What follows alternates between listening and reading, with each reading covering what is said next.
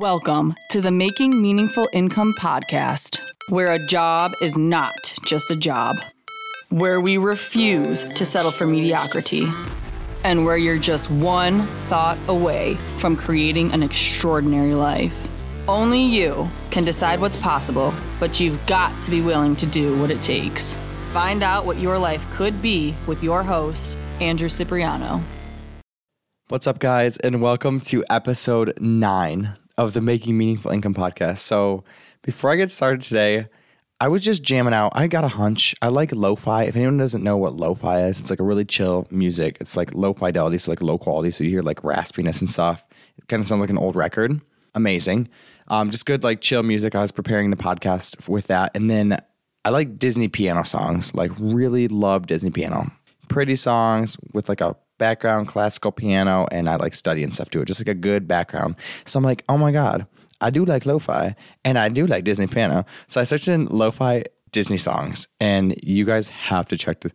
The first song on here is Just Keep Swimming from Nemo, but it's the lo-fi version. And I lost it. It's amazing. So it's on YouTube. It's Disney songs, but it's lo-fi. Disney songs, but it's lo-fi. It's 106 minutes exactly, and you got to find it, and it is just going to make you so happy. So with that, I bring you today's topic. We are talking about investing in yourself.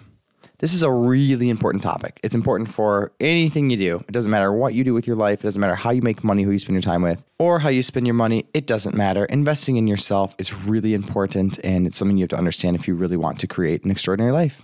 All right, so just to start off, I looked up the definition of just investments. I think it's kind of fun just to like break it down exactly what that means. An investment is the dedication of an asset, so like time or money, to attain an increase in value over a period of time.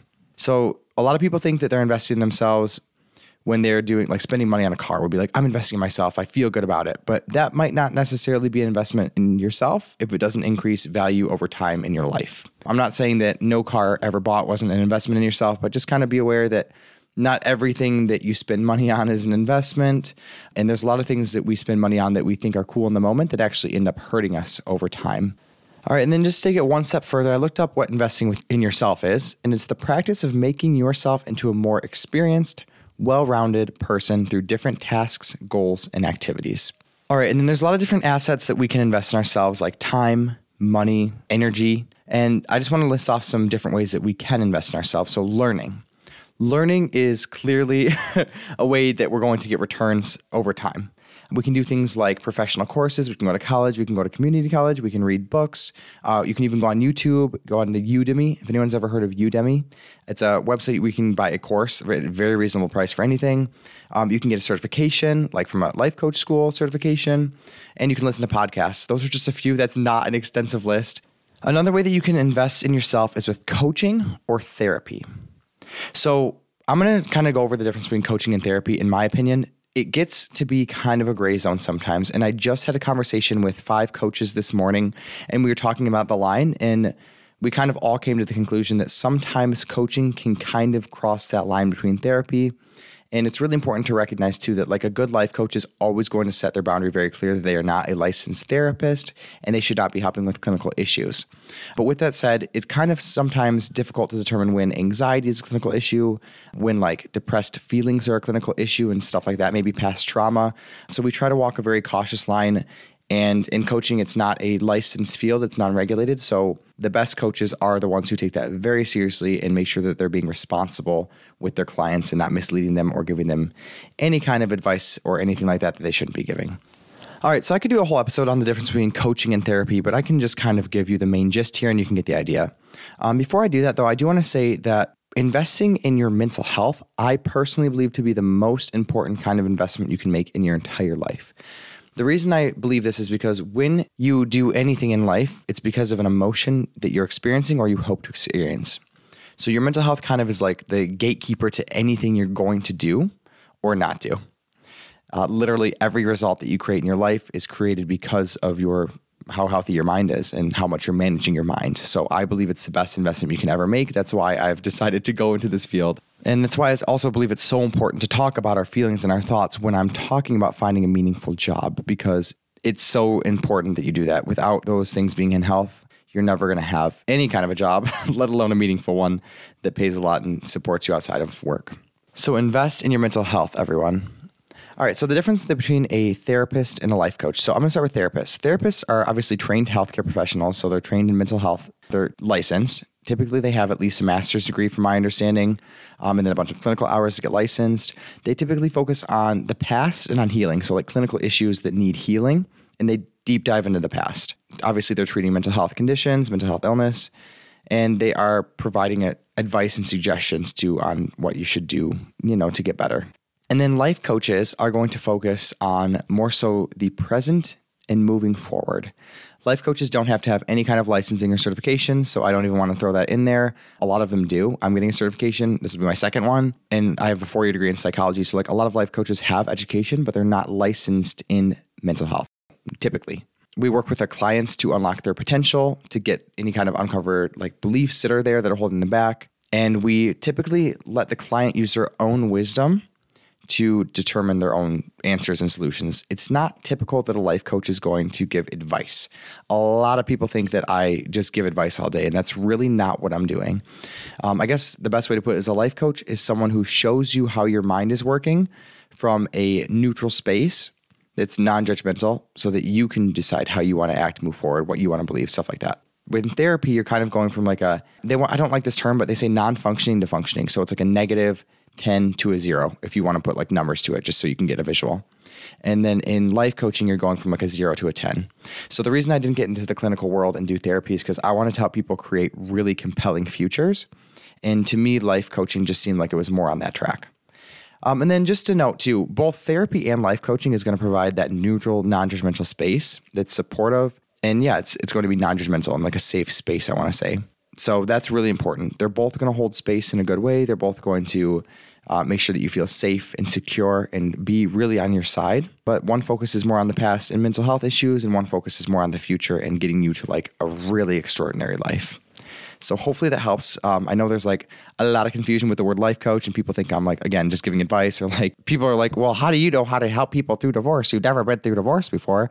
It's like, I'm not giving someone advice on their marriage. I'm showing them how relationships should work. And then I'm taking a third party perspective so that when they're telling me things, I can pull out the facts versus their thoughts. And that's really powerful, regardless of if I've been married or how many years I've worked in the profession. All right, so another way that you can invest in yourself is working on your physical health. So I've done a lot of research on this. I took a class in my undergraduate psychology degree. It was called health psychology, and it pretty much focuses on the brain-body connection. It's like where medicine meets psychology. So it was a pretty cool class, and it was cool. It pretty much just says what we all know, right? The body and the brain are connected. They are one.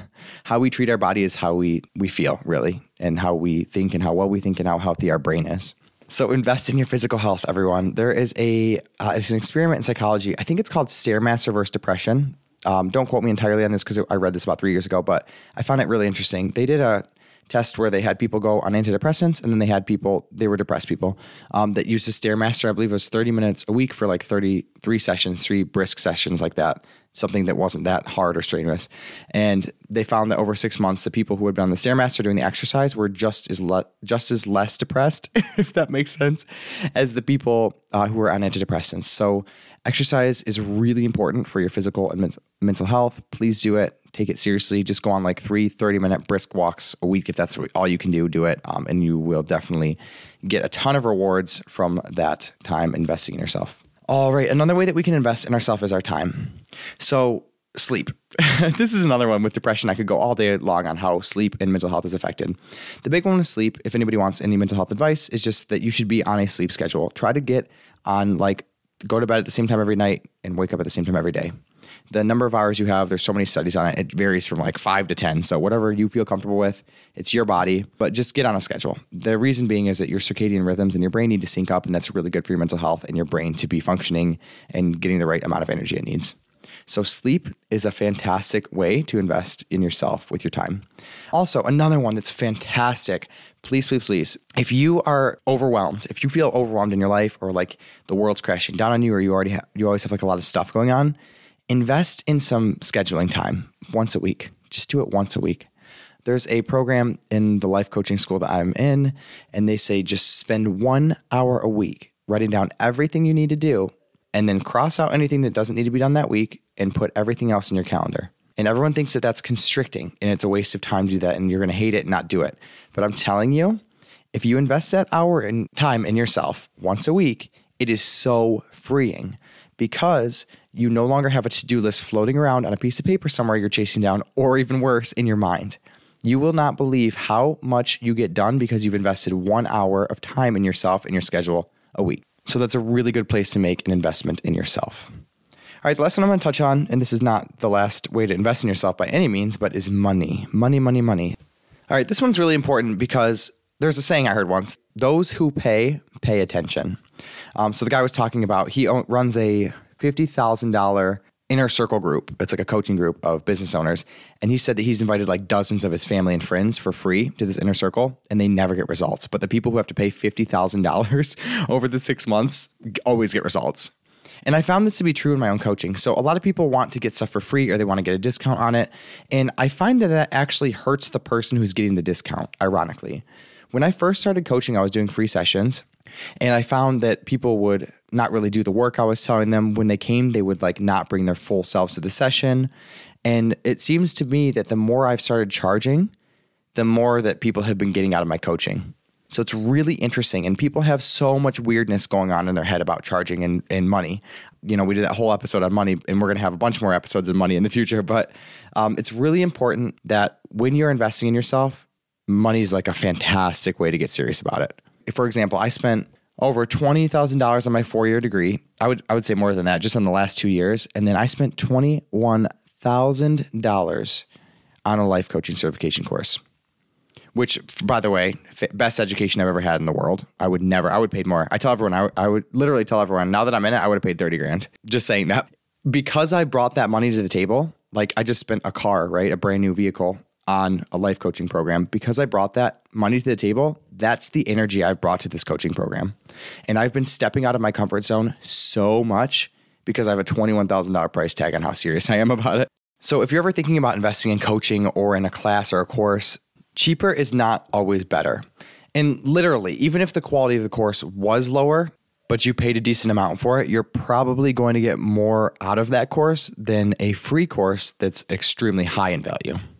All right, so just want to put this out. Most people stop investing in themselves after high school or college.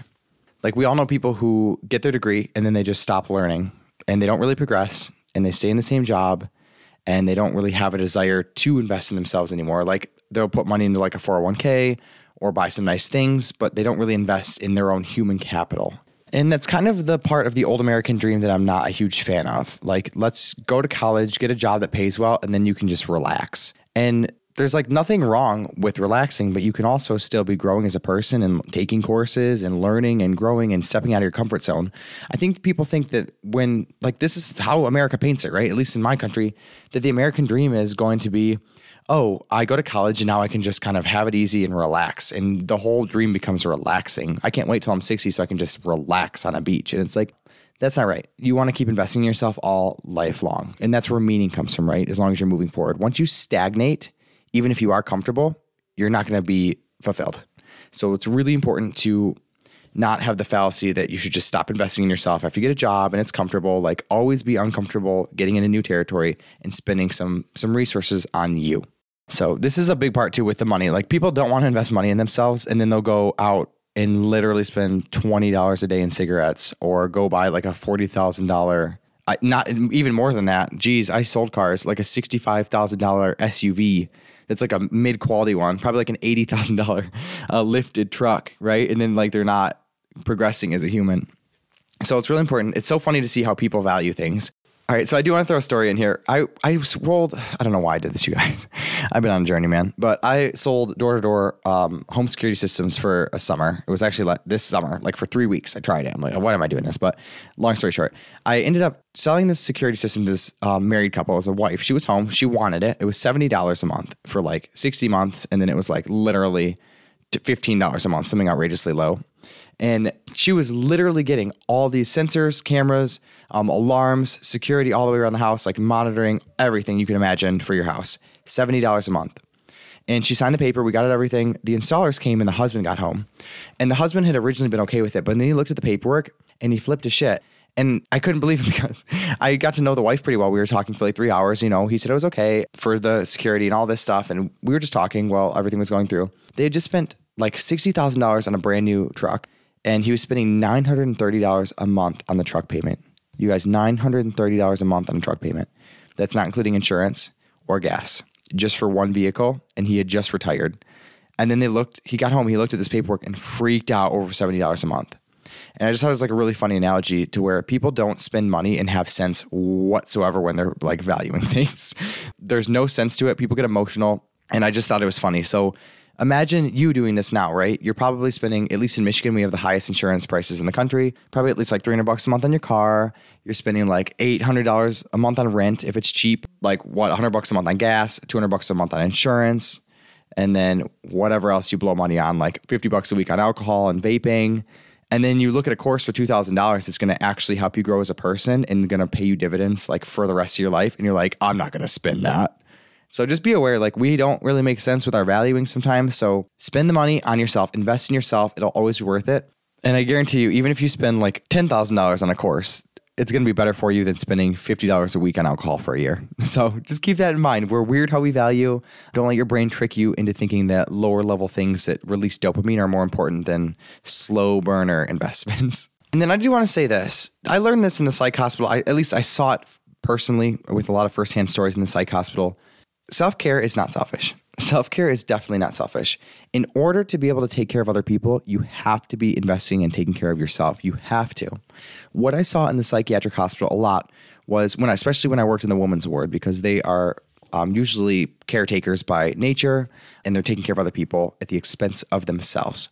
So what would happen is that a mother would be taking care of her kids, her immediate family, her parents, everyone, and she wouldn't be taking care of herself. And then she would literally go into a mental health crisis because she couldn't handle it, right? All the stress of taking care of everyone else but yourself, which is normal to go into a crisis if that's what's going on. But I just want to point out that people think that it's really selfish to like invest in yourself.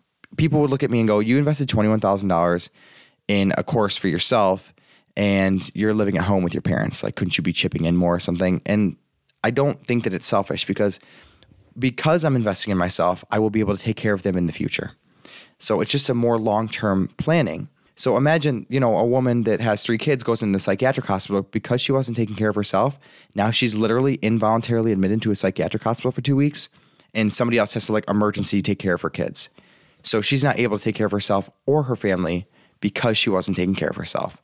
So please get rid of any stigma that investing in yourself is selfish.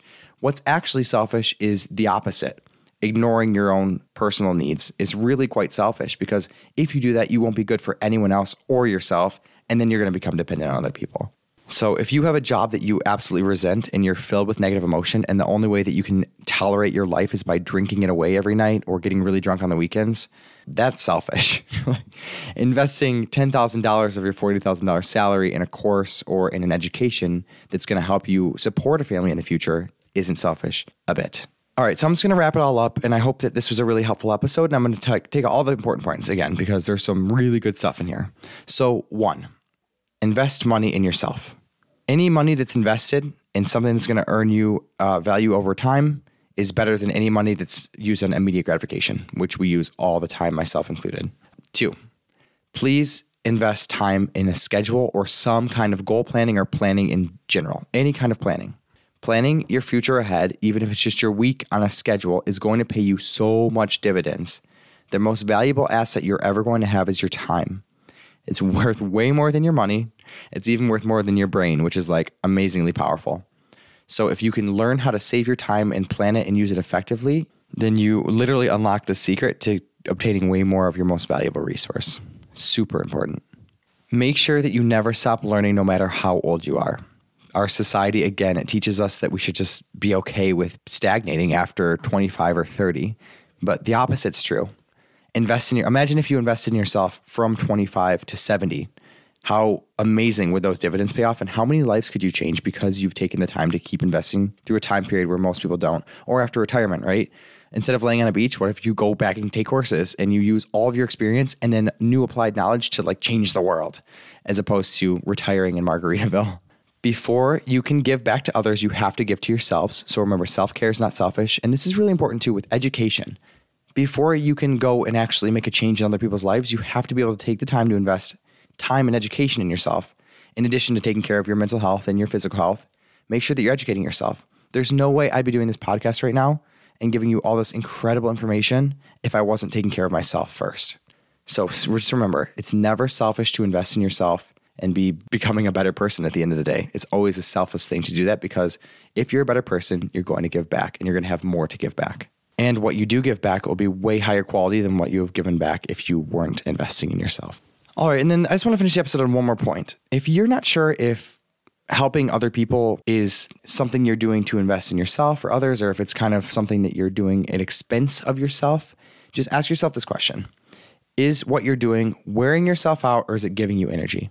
If it's constantly wearing you out to be making dinner every single night for your family, then that might not be time that you want to be spending anymore the way that you're spending it. Maybe you could ask somebody else to help out, and then you could go read a book or learn something about yourself. So just kind of watch for that, because a lot of people think that I am investing in myself and my family if I'm cooking dinner every night. But if it's totally wearing you out and draining you, maybe that actually is a time where you need to take your own time and actually invest in yourself, not at the expense of you. So just as a nice little tip, make sure that what you're doing is energizing you instead of wearing you out. All right. So thank you guys so much for taking the time to invest in yourself tonight and finish this podcast all the way through. If you still haven't done it by now, go and check out that Disney Lo-Fi, and remember to just keep swimming, just keep swimming, just keep swimming, swimming, swimming. Have a beautiful week. I'll talk to you guys later.